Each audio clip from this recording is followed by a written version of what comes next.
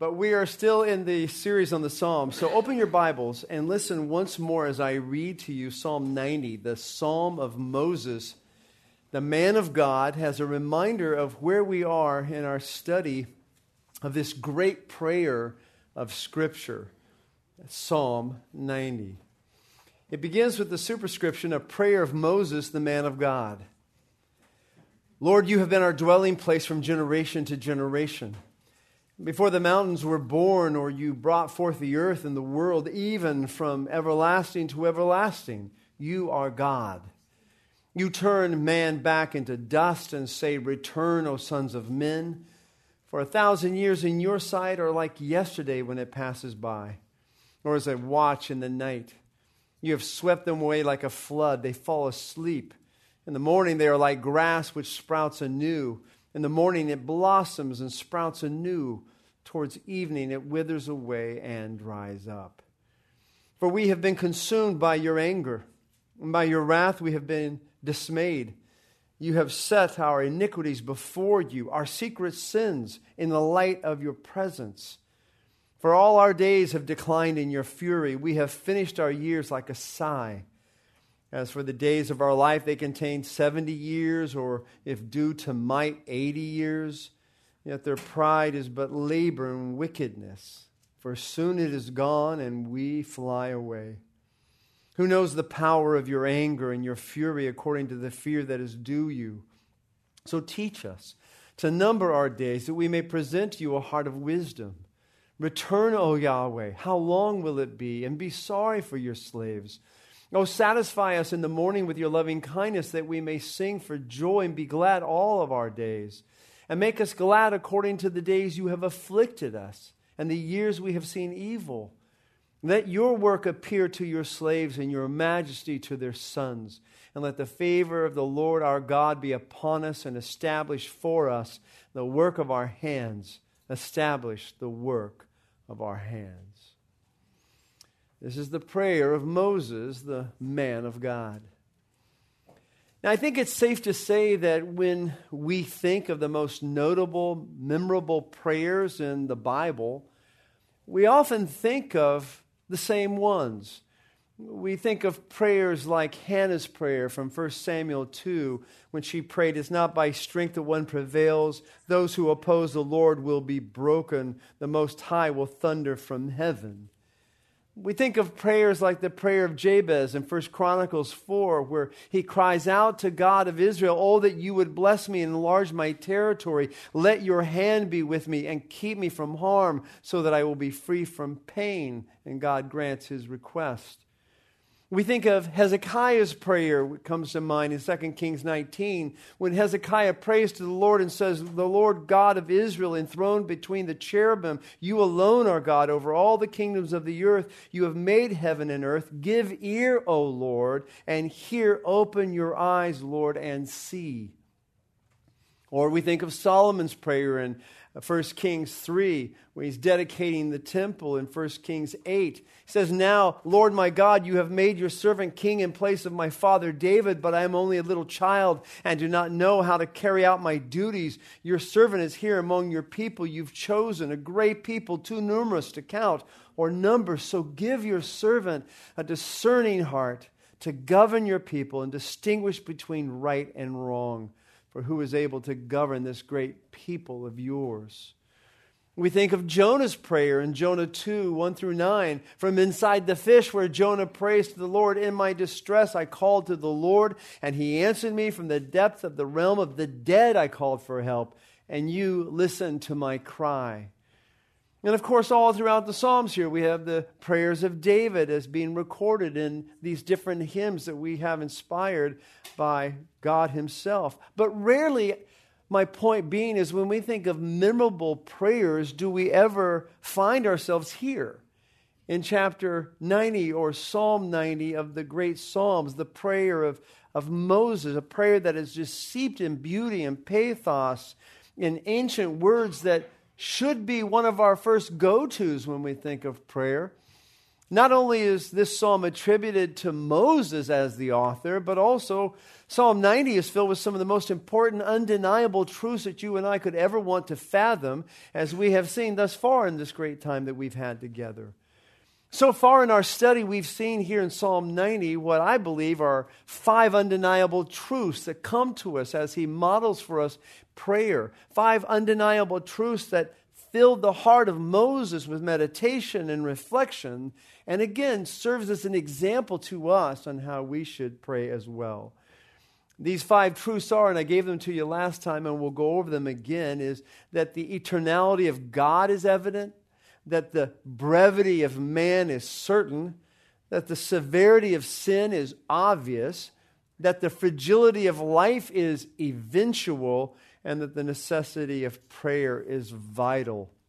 I'll go over those again, but to put it more simply perhaps, God is transcendent, man is transitory, sin is tragic, life is temporary, and prayer is treasure.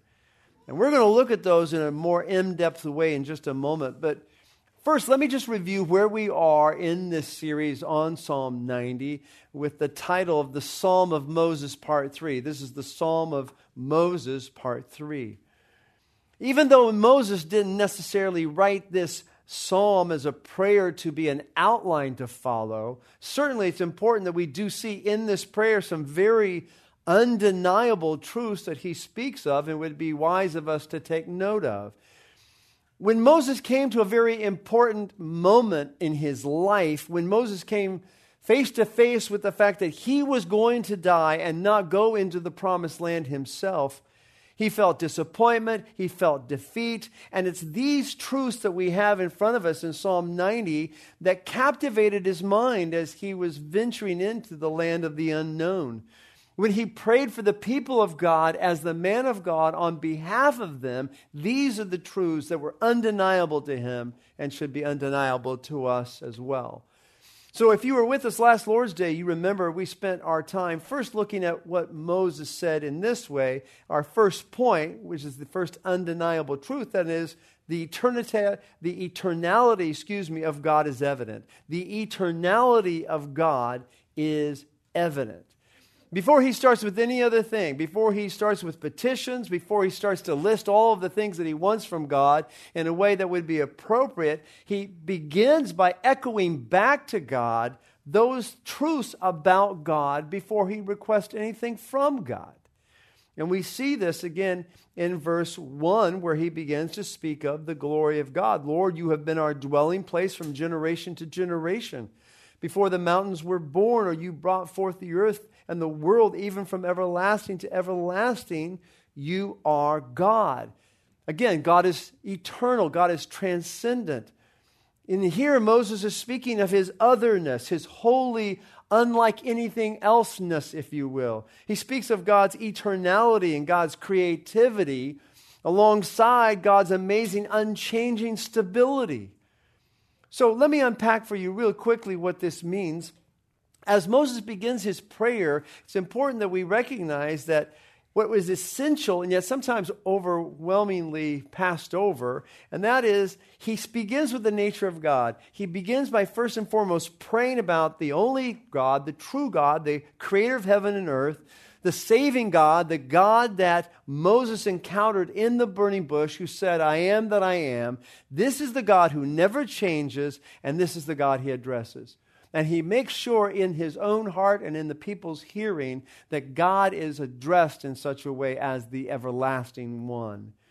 In fact, he begins by calling him Adonai, our dwelling place. He is the home for all true believers. A home when they had no place to go, a home when they were wandering the 40 years in the desert. Moses says, no, God, you are our home. You are our refuge. You are our shelter, our personal security.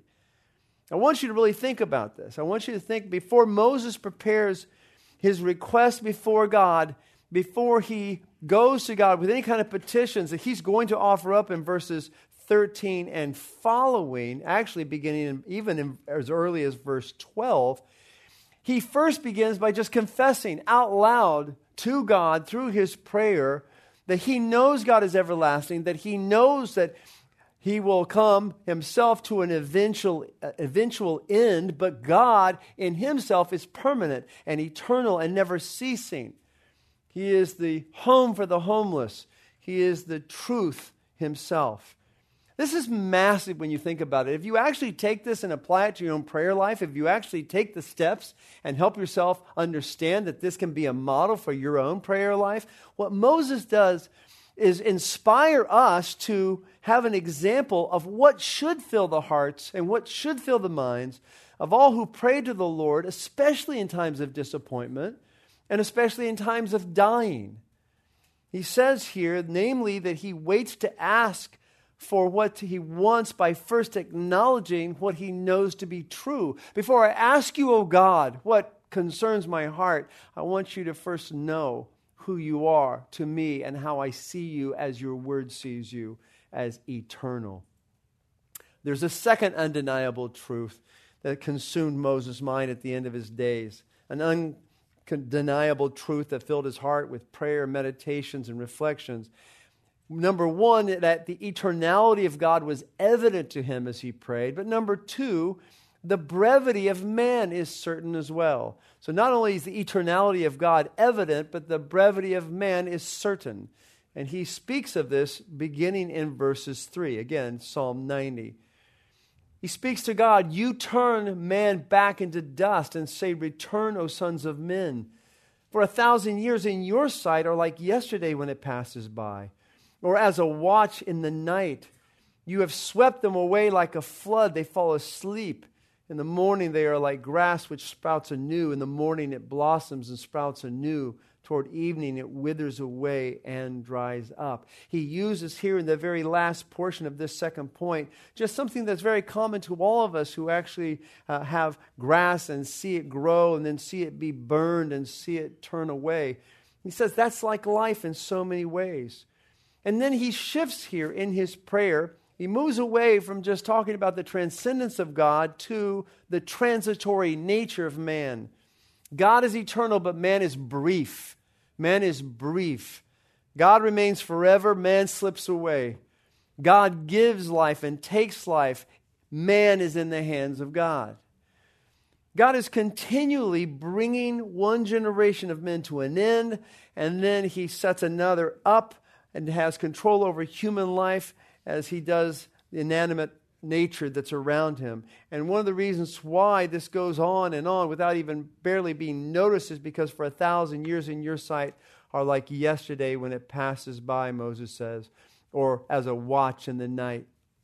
What he's saying there is God doesn't see one generation passing away the same we see it. God doesn't see the first 40 years of the generation of the Israelites passing into the wilderness in the same way as we do, because he gives life and he takes life, and he doesn't think about time in the same way that we think about time. 1,000 years in his sight are like yesterday to him, like yesterday.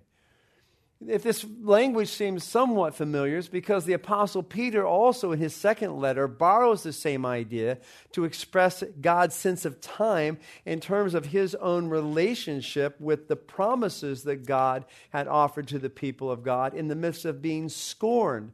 As you know, when Peter writes his second letter, the people of God are intimidated, and the whole generation before them is pointing their fingers at them, saying, "Where is your God now?" But Peter says in 2 Peter chapter 3, verse 8, "But do not let this one fact escape your notice, beloved, that with the Lord 1 day is like 1,000 years, and 1,000 years is like 1 day. The Lord is not slow about his promise, as some consider slowness." So in a very similar way, Moses, the man of God here in Psalm 90 says, in essence, God does not experience time like we do. God is transcendent, as we know. He's not subject to anything that he has created over time, or even time itself. I quoted John Frame last time saying God does not depend on time in that way. He always has enough time to accomplish his purposes, and he never has too much. He is the Lord of time. So Moses begins this prayer, first and foremost, by acknowledging God's transcendence, very important, in comparison to our transitoriness, man's briefness. And we covered that much in depth last time that we were together. And again, if you wanted to listen to the last sermon that we gave, it's on the website as we speak. Which brings us now to the third point. This is new for us this morning. The third undeniable truth that consumed Moses' mind in his days. The third undeniable truth that filled his heart with meditations and acts as a model for our prayers. Number one, not only is the eternality of God evident and the brevity of man is certain, but now number three, he goes on to say, the severity of sin is obvious. The severity of sin is obvious. This is undeniable to him. He sees it in his life. He says it in his prayers, and he records it for us even here in verses 7 through 9. He writes, "For we have been consumed by your anger, and by your wrath we have been dismayed. You have set our iniquities before you, our secret sins in the light of your presence. For all our days have declined in your fury. We have finished our years like a sigh." This is Moses' commentary back to God in prayer about what he understands the tragic nature of sin to be. Namely, that sin is tragic. It is severe. And that severity should be obvious to everyone, especially the Israelites under Moses' leadership. And I say that because sin literally consumed the Israelites as they traveled round and round in the desert for 40 years. And the reason I use those words speaking of them is because that's what Moses says here, that God's anger and wrath consumed them as well. They were consumed by sin, and so God consumed them. Both internally in their thoughts and imaginations, and outwardly in their sounds of dismay, God had shown both Moses and Israel the severity of sin and what sin does in pruning our earthly existence. So let's start in verse 7 to see what Moses is saying here. But before I get into depth there, I want to make an observation. It's a theme I want you to catch before we do anything else. There's a very interesting relationship here between the severity of what's being spoken of and the humility of speaking it. Let me explain. Though Moses here is praying back to God truths about God's dealing with Israel during the wilderness wanderings, he's also expressing those dealings in terms like God's anger and God's wrath, painting the picture of God's severity with his words. Yet the tone behind the words that Moses strikes seems humble because they are colored by a section that comes after it here in verses 8 and 9 in recognition of sin and weakness. So you see, whatever Moses is saying here about God's anger and about sin in verses 7 is understood by what comes after it in verses 8 and 9. And so you have here the man of God praying in times of need about the feelings of God against sin, and yet he's not shaking his fist or demanding an explanation from God, but he is acknowledging that the sin is severe for a reason, and more on that in just a moment. But here's the lesson before the lesson. Being able to see your own sin as a catalyst for God's discipline in your life and not blaming God for what is happening to you in your life is a special kind of insight given to those who have learned humility. Humility is usually learned the hard way. And so Moses, not intentionally perhaps, is revealing to us a pattern to use for prayer. He's teaching us what must be in our hearts before the requests match our mouths, and that is a repeated attitude that keeps working its way through the words, and that is an attitude of gratitude, of humility. And everyone who's ever been humbled knows that humility is created when you are forced to come to grips with knowing who God is and seeing yourself for who you are. That will create humility. And once these two realities are brought before us, the greatness of God and the meekness and weakness of man, then a profound sense of humility just soon follows after. So Moses transitions from confessing that not only the eternality of God is evident and the brevity of man is certain, but now he adds to this that the severity of sin is obvious. At least it's obvious to those who have been humbled by God's discipline. And he begins this part of the prayer in verse 7, going back to Psalm 90. He says, "For we have been consumed by your anger, and by your wrath we have been dismayed." Now, probably the most important, interesting observation here is that Moses includes himself in these words, we have been consumed, we have been dismayed. So whatever it is, the issue is he's speaking of historically, we can't be positive about, but Moses felt ownership over the guilt. He was just as much to blame for whatever the people of God had endured as they were to blame. And also notice with me that there is an acceptance at this point in prayer concerning the truth of these sins. It's as if he's saying, we have received our discipline in our emotions. We have felt the correction of your correction in our gut. We know that we've deserved what we've received, and we understand the consequences of our sin. It's as if I get it, Lord, all of which is blanketed by humility, remembering who you are in the light of knowing who God is, and then praying with that humility about your understanding of your sin, about how you see your sin before God, your culpability to your sin, your deserving of its corrections, and your knowledge that nothing you can do will escape his awareness. H.G. Leopold, famous commentator of the Psalms, wrote of Psalm 90, "There does not appear to be any trace of bitterness or of undue pessimism. Just plain, realistic thinking marks these words." Now, if you remember the last time we met and we spoke, we thought that there's a wonderful possibility, an actual probability, that Numbers 20 was the backdrop for Psalm 90. And if that portion of Scripture is familiar to you, I want you to set it as the backdrop this morning. And I pray that you're going to see how these different things that Moses speaks of here will kind of be brought to the forefront as we go along. Namely this, that the reason that Israel had been consumed and dismayed by God, as he says, that the reason they understood, verse 11, his fury, was because of what happened to them in their wilderness wanderings.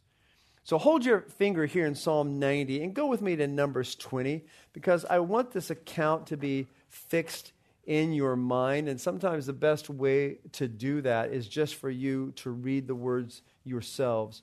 So Numbers 20, I'm going to read verses 1 through 12.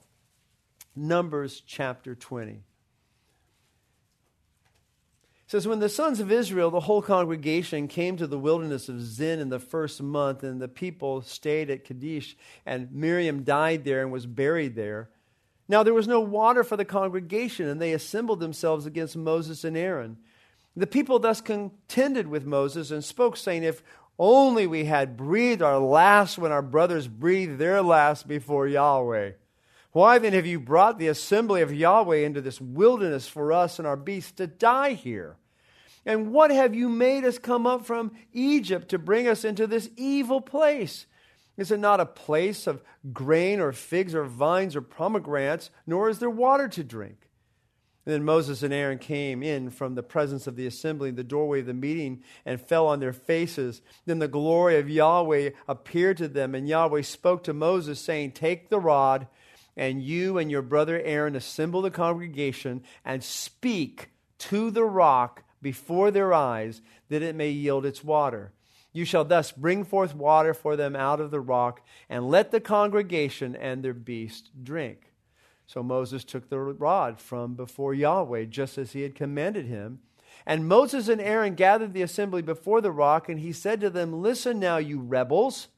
Shall we bring forth water for you out of this rock? Then Moses raised high his hand and struck the rock twice with his rod, and water came forth abundantly, and the congregation and their beasts drank. But Yahweh said to Moses and Aaron, Because you did not believe me, to treat me as holy in the sight of the sons of Israel. Therefore you shall not bring this assembly into the land which I have given them. Those were the waters of Meribah, because the sons of Israel contended with Yahweh, and he proved himself holy among them. Now, I want you to think about what it is that we just read. Here is Moses, man of God, one who was to represent God before the people in their midst, who spoke for God to man like no one else had ever done, who was the epitome of humility, so much so that Numbers 12 says, just 8 chapters before this, that Moses was the most humble man on the face of the earth in his day.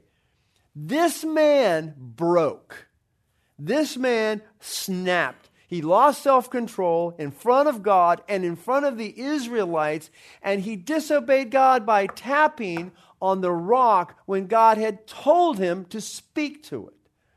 He had said, speak to it, and not only did he not do that, but then he claimed his own abilities for tapping into the power of the flowing waters, and so his sin, he acknowledges, was severe. Not the punishment of the sin, not the offense of the sin was severe. Never once does he say, your anger is too much for me. He just says, your anger consumed us. Never does Moses say your wrath was inappropriate for the offense, but rather he says, your wrath dismayed, or in Hebrew it says, horrified us, caused us to be out of our senses, to make haste. It terrified us. You terrified us, but without a trace of blame or wrongdoing or anything. So very carefully, Moses emphasizes the weight of the discipline without complaining about the whip of the discipline. He says, yes, the weight of the discipline was severe, but I am not commenting about how it is that it occurs to me, whether it was right or wrong. Because by this time in his life, listen to this, Moses had fully grasped his action, his rebellious act, his loss of the 40-year dream of one day leading the people of Israel into the promised land as he believed he would. And so he writes, yes, we were consumed, but with humility and with grace. And so if you're following me, that reality that I've just described and others move him now to write Psalm 90, verse 7, we have been consumed. We have been dismayed, you see. The sin of one has rippling effects on the many. I think one of the terrible consequences of sin that usually exists is that it's realized too late. The consequence of sin is usually realized far too late for most people. The damage has been done. There's no way to reverse it. The killing effects of sin on the heart and on the body are usually evident to all who understand that most people just don't get it. Most people just don't understand the severity of sin. But here Moses is saying, we get it now. We all get it now. We all now, as your people, are fully in agreement with you, O God, unlike how we were in the past, that your holy response to our unholy behavior, severe as it may be, is right. It's right. That all of our wrongs are against you, the sinless one, the forgiver of sin, and there is no sense whatsoever for us to wonder why we're being disciplined. There's no reason to fight that thought, knowing ourselves as we do, or to complain or to be bitter, because now we understand the seriousness and the severity of sin in our lives. We know that we are sinners, and we agree that you're right for dealing with us the way you do, because verse 8 says, you have set our iniquities before you, our secret sins in the light of your presence. You know what's interesting to me is I had a membership interview with a woman last Sunday, and she was so clear in telling me that one of the first moments of knowing that Grace Church was going to be her home was when she had John MacArthur in front of her, of course, and all the rest of us say that you're a sinner. And she thought she misheard him. And she said, but he said it again. a second time, in which I knew now that he was serious. He was telling me I was a sinner, and she never had that thought before. And here now, in her salvation and in her wanting to be a part of Grace Church, the thing that most people say will detract them from coming to Grace is what attracts her to be here. And that is, yes, truth. I am a sinner. And that's what Moses is emphasizing here. Notice the emphasis. Moses, in what I just read in verse 8, it talks about our sin, but listen how Moses does this. Moses understanding that our iniquities, verse 8a, you have set our iniquities before you, and our secret sins he speaks of in the second part of verse 8, verse b, our secret sins in the light of your presence. He says, and listen to this, that our sins are out in the open before God. That there is no question, even the most secret sins that are dark and hidden away where no one knows about their existence except you, those sins are lit up by the glory of God in His presence. Now, it's interesting his use of words here, that our hidden sins are as illuminated before God as they could be, for they're lit up by His glory. Remember, Moses knew all about God's glory. He knew all about what it was to be lit up by God's glory. I think it's a helpful side point here that in Exodus 33, and you don't have to turn there, but just note this, it's in Exodus 33 verses 7 through 11. It says that Moses used to take the tent and pitch it outside the camp, a good distance from the camp, and he called it the tent of meeting. And everyone who sought Yahweh would go out to the tent of meeting, which was outside the camp. And it happened whenever Moses went out to the tent that all the people would arise and stand, each at the entrance of his tent, and gaze after Moses until he entered the tent. And it happened whenever Moses entered the tent that the pillar of cloud would descend and stand at the entrance of the tent. And Yahweh would speak with Moses. And all the people would see the pillar of cloud standing at the entrance of the tent. And the people would arise and worship, each at the entrance of his tent. Thus Yahweh used to speak to Moses face to face, just as a man speaks to his friend. That is an amazing portion of Scripture. That is a sermon within a sermon. And the fact that Moses actually conversed with Yahweh face to face, not mouth to mouth, was unheard of in his day or our day or any day. But what's so amazing here is even after an experience like that, Moses still wanted more of God. So he begs for something very bold in Exodus 18, later on in verses 18. He wants to see His glory. So Exodus 33, I can't help it. Let me just go there real quick because it's just so powerful, I think. Exodus 33, verse 18, because he says these words. Moses says, I pray you, speaking to God, this is Exodus 33, 18, show me your glory. And God said, I myself will make all my goodness pass before you, and I will proclaim the name of Yahweh before you, and I will be gracious to whom I will be gracious, and I will show compassion on whom I will show compassion. But he said, you cannot see my face, for no man can see me and live. Then Yahweh said, behold, there's a place by me, and you shall stand there on the rock. And it will come about while my glory is passing by, that I put you in the cleft of the rock and cover you with my hand until I pass by. And then I will remove my hand, and you shall see my back, but my face you shall not see. Theologians have told us that for Moses, the presence of God was confirmed again and again in the most incredible but awful, if you will, appearance of God, theophany. Yes, theophany. I actually speak for a living. It's weird, but I can't. But that doesn't stop. I pray for humility, and I got it. The appearance of God physically is shown in some kind of visible manifestation before him.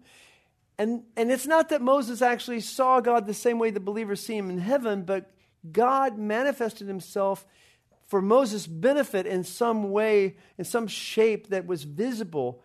And it reassured him. And I bring this all up to you just because the fact that Yahweh descends to him, shows himself to him, he sees his glory, and he's caught up in his glory, and he's been blinded by it. For him now to sit there and say back in Psalm 90, knowing what it is, the glory of God, that he says that your sin is lit up before God, before the glory of God, and it's important that you understand that it's inescapable. I have seen the glory of God. I have had him pass by. I've spoken to him, and your secret sin, the one that you think you so artfully have hidden, is laid bare before him all the time.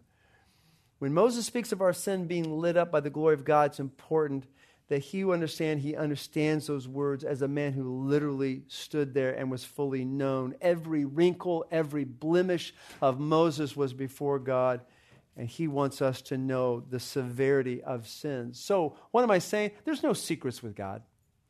There's no secrets with God. There are no dark corners where your sin is hidden. And you may fancy for a while in your life that is true, that perhaps you can hide these things from God because you've hid it from an earthling. Therefore, you can hide it from a superior being. But there's that blatant recognition that God is so obvious, is so clear, is so aware of our sin that it's severe because he never stops seeing it for what it is. So much so, verse 9 says that we cannot live as long as we used to. Because our sin declines our days in earth according to the fury of God, that we cross over the finish line of this life with a sigh, as if that's all that we have left, and no more.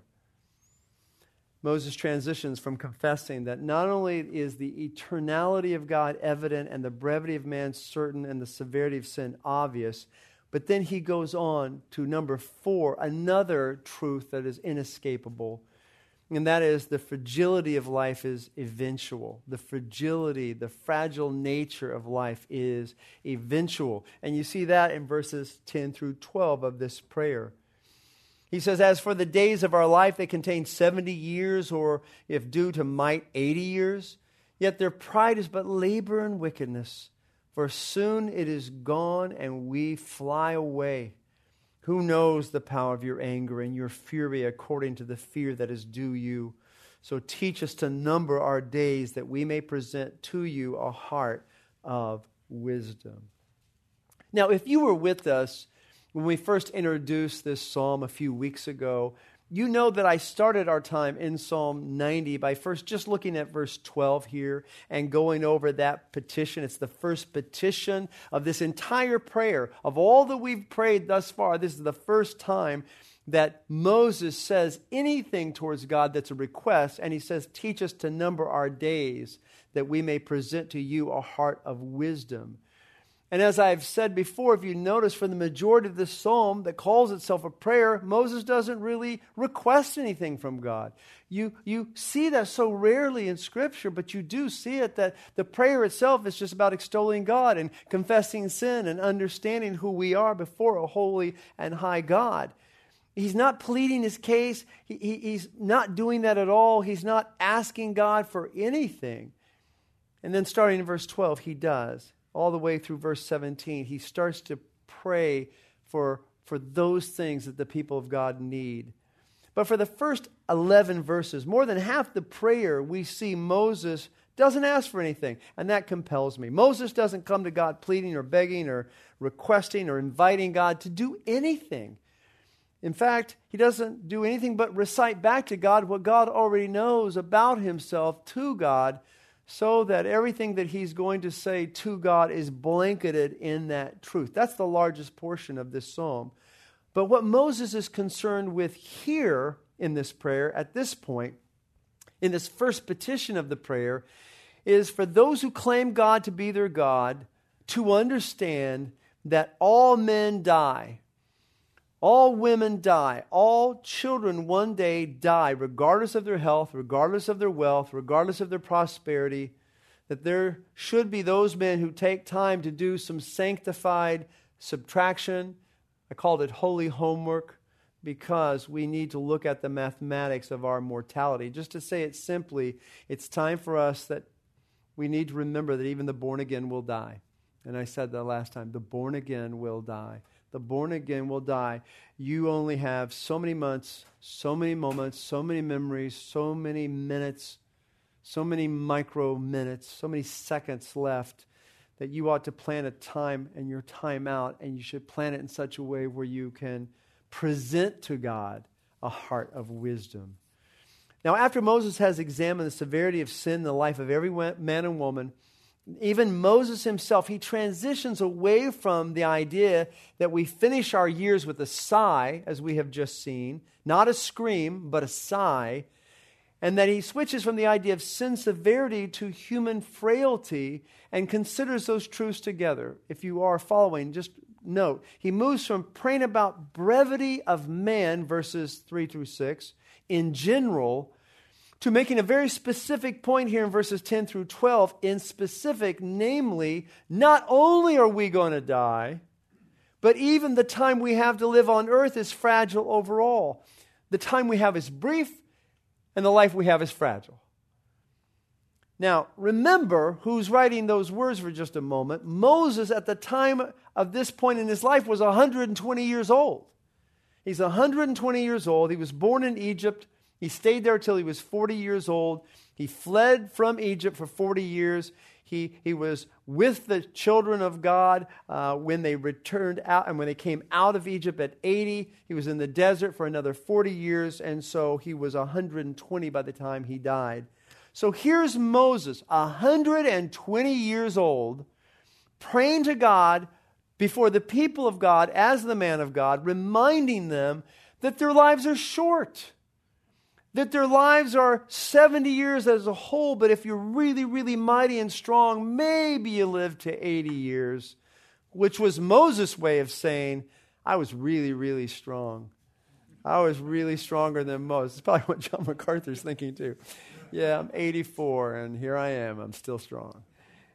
By the way, the 2023 CDC statistics, I know as soon as I said that, everybody goes, whatever.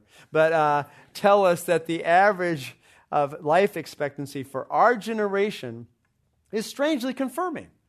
Both sexes combined, the average of life expectancy is 76.4 years. Males, 73.5. Females, 79.3. Isn't that interesting? What does that mean? Well, for over 4,000 years, God already told us what the experts were finding to be true, and that is life is brief and it has an optimal end. All of us have probably heard of the mythical Fountain of Youth, which speaks of this spring, allegedly, that restores the youth of anyone who drinks or bathes in his water, and tales of this fountain have been recounted all around the world for thousands of years, actually starting in the writings of Herodotus, 5th century, all the way to Ponce de Leon, which you know of in the 16th century. And listen to these writings as far back, again, as 5th century, speaking of this desire for longevity. The travelers then, in their turn, questioned the king concerning the term of life and died of his people. And they were told that most of them lived 120 years old, while some even went beyond that age. They ate boiled fish and had for drink nothing but milk. And when the travelers showed wonder at the number of the years, he led them to a fountain, where then, when they had washed, they found their flesh all glossy and sleek, as if they had bathed in oil, and a scent came from the spring like that of violets. The water was so weak, they said, that nothing would float on it, neither wood nor any lighter substance, but all went to the bottom. If the account of this fountain be true, it would be the constant use of the water from it which makes them so long-lived, end quote. You know, those myths are written by people that are just afraid to die. They're just really afraid to die. And because there's no fountain of youth, folks. Sorry. There's no fountain of youth. There's no way to guarantee a longer life than what Moses writes of here. It's impossible, namely because of sin and rebellion. Because of your sin and your rebellion, your life and my life is brief and fragile. And verse 10 tells us that even at the height of usefulness, the only pride is seen in the fact that they labor their entire existence to practice their wickedness. The idea here is that toil becomes burdensome and that the body is oppressed and it grows weary, and labor is weary as well, and that the old man is constantly in the condition of the one who's weary. The old man or old woman, the one that ages is always weary because that's all they have. They may boast of their age, but what real advantage is it? The other day when I announced the homegoing, I don't know if you hear of Wilma Champlin. I have her bulletin still with me, but just to show you her picture in case you didn't see it. But she went home to be with the Lord the day before her 106th birthday. And if you were in the worship center the day that I announced it, the congregation applauded.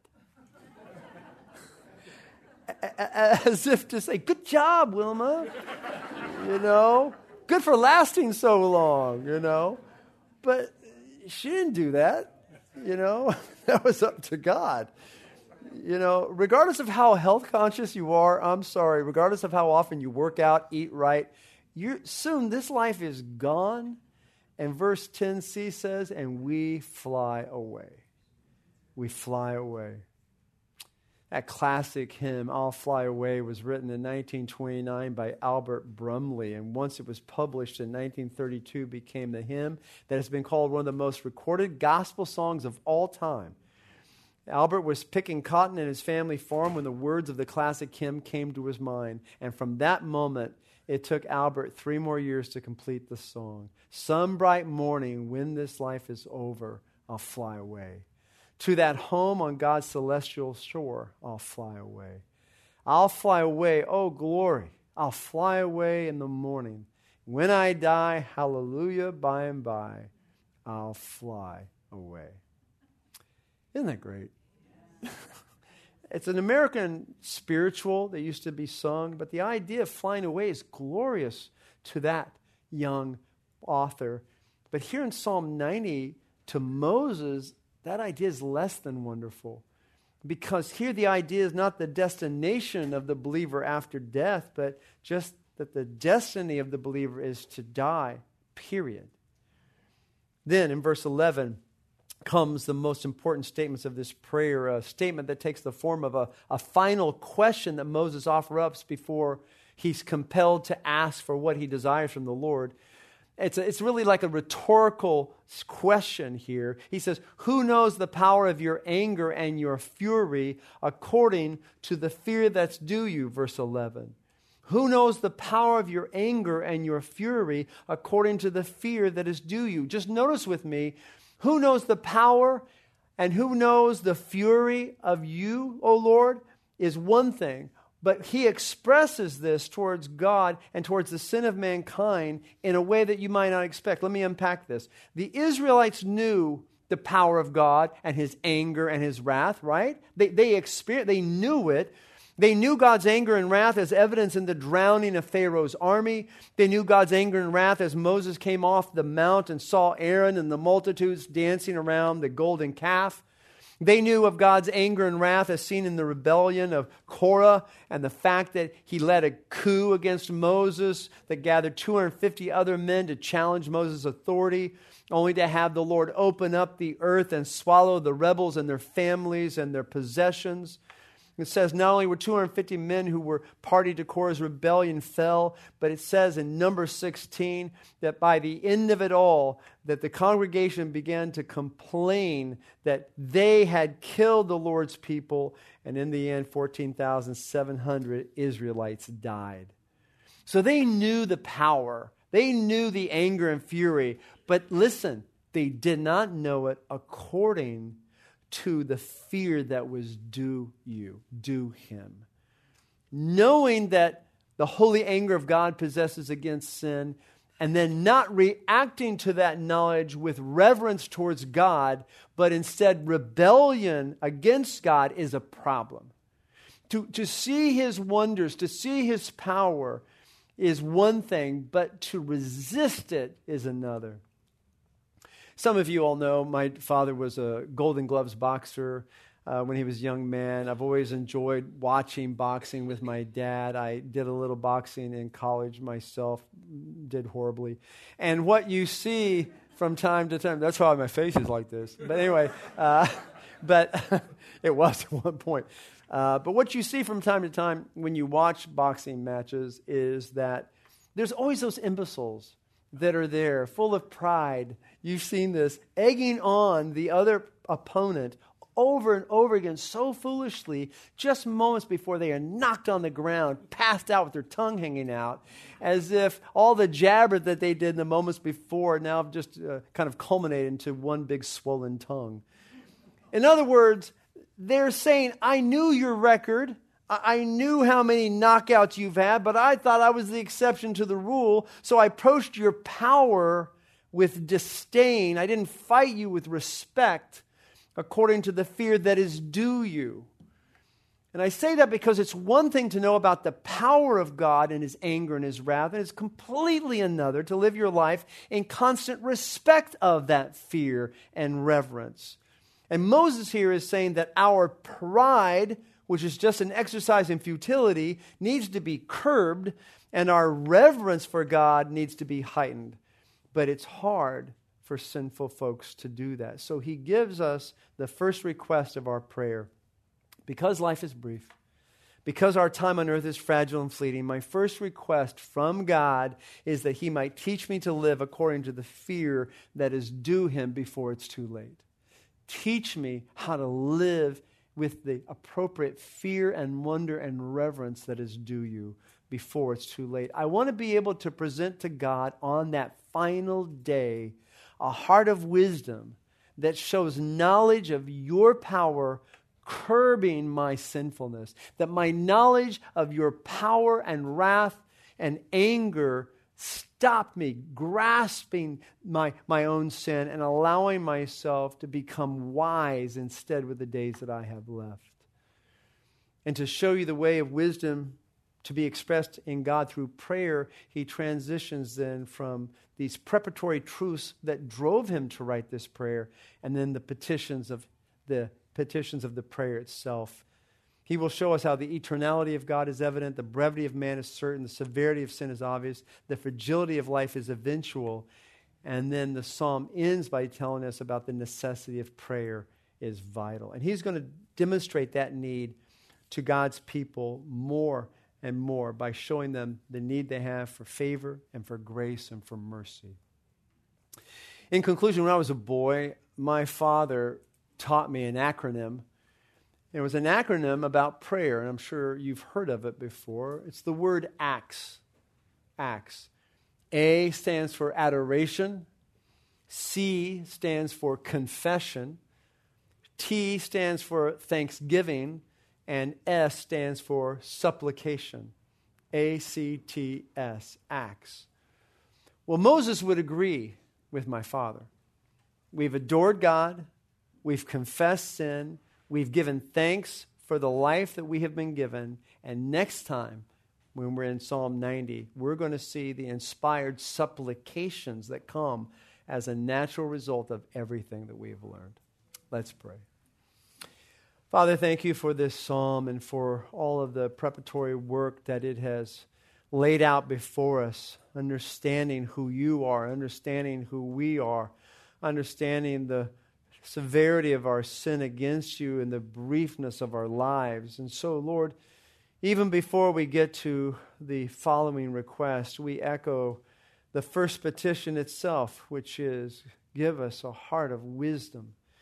Give us a heart of wisdom, O Lord, to know how to live and to plan and to execute the rest of our days in such a way where we honor you and don't leave anything to be gazed at that would be sinful or be unbecoming of us. Help us, O Lord, to be the kind of men and women that you would call us to be holy and to be prayerful. And help us to understand this the next time we come together. Bless this people, Lord, I pray. In Christ's name, amen.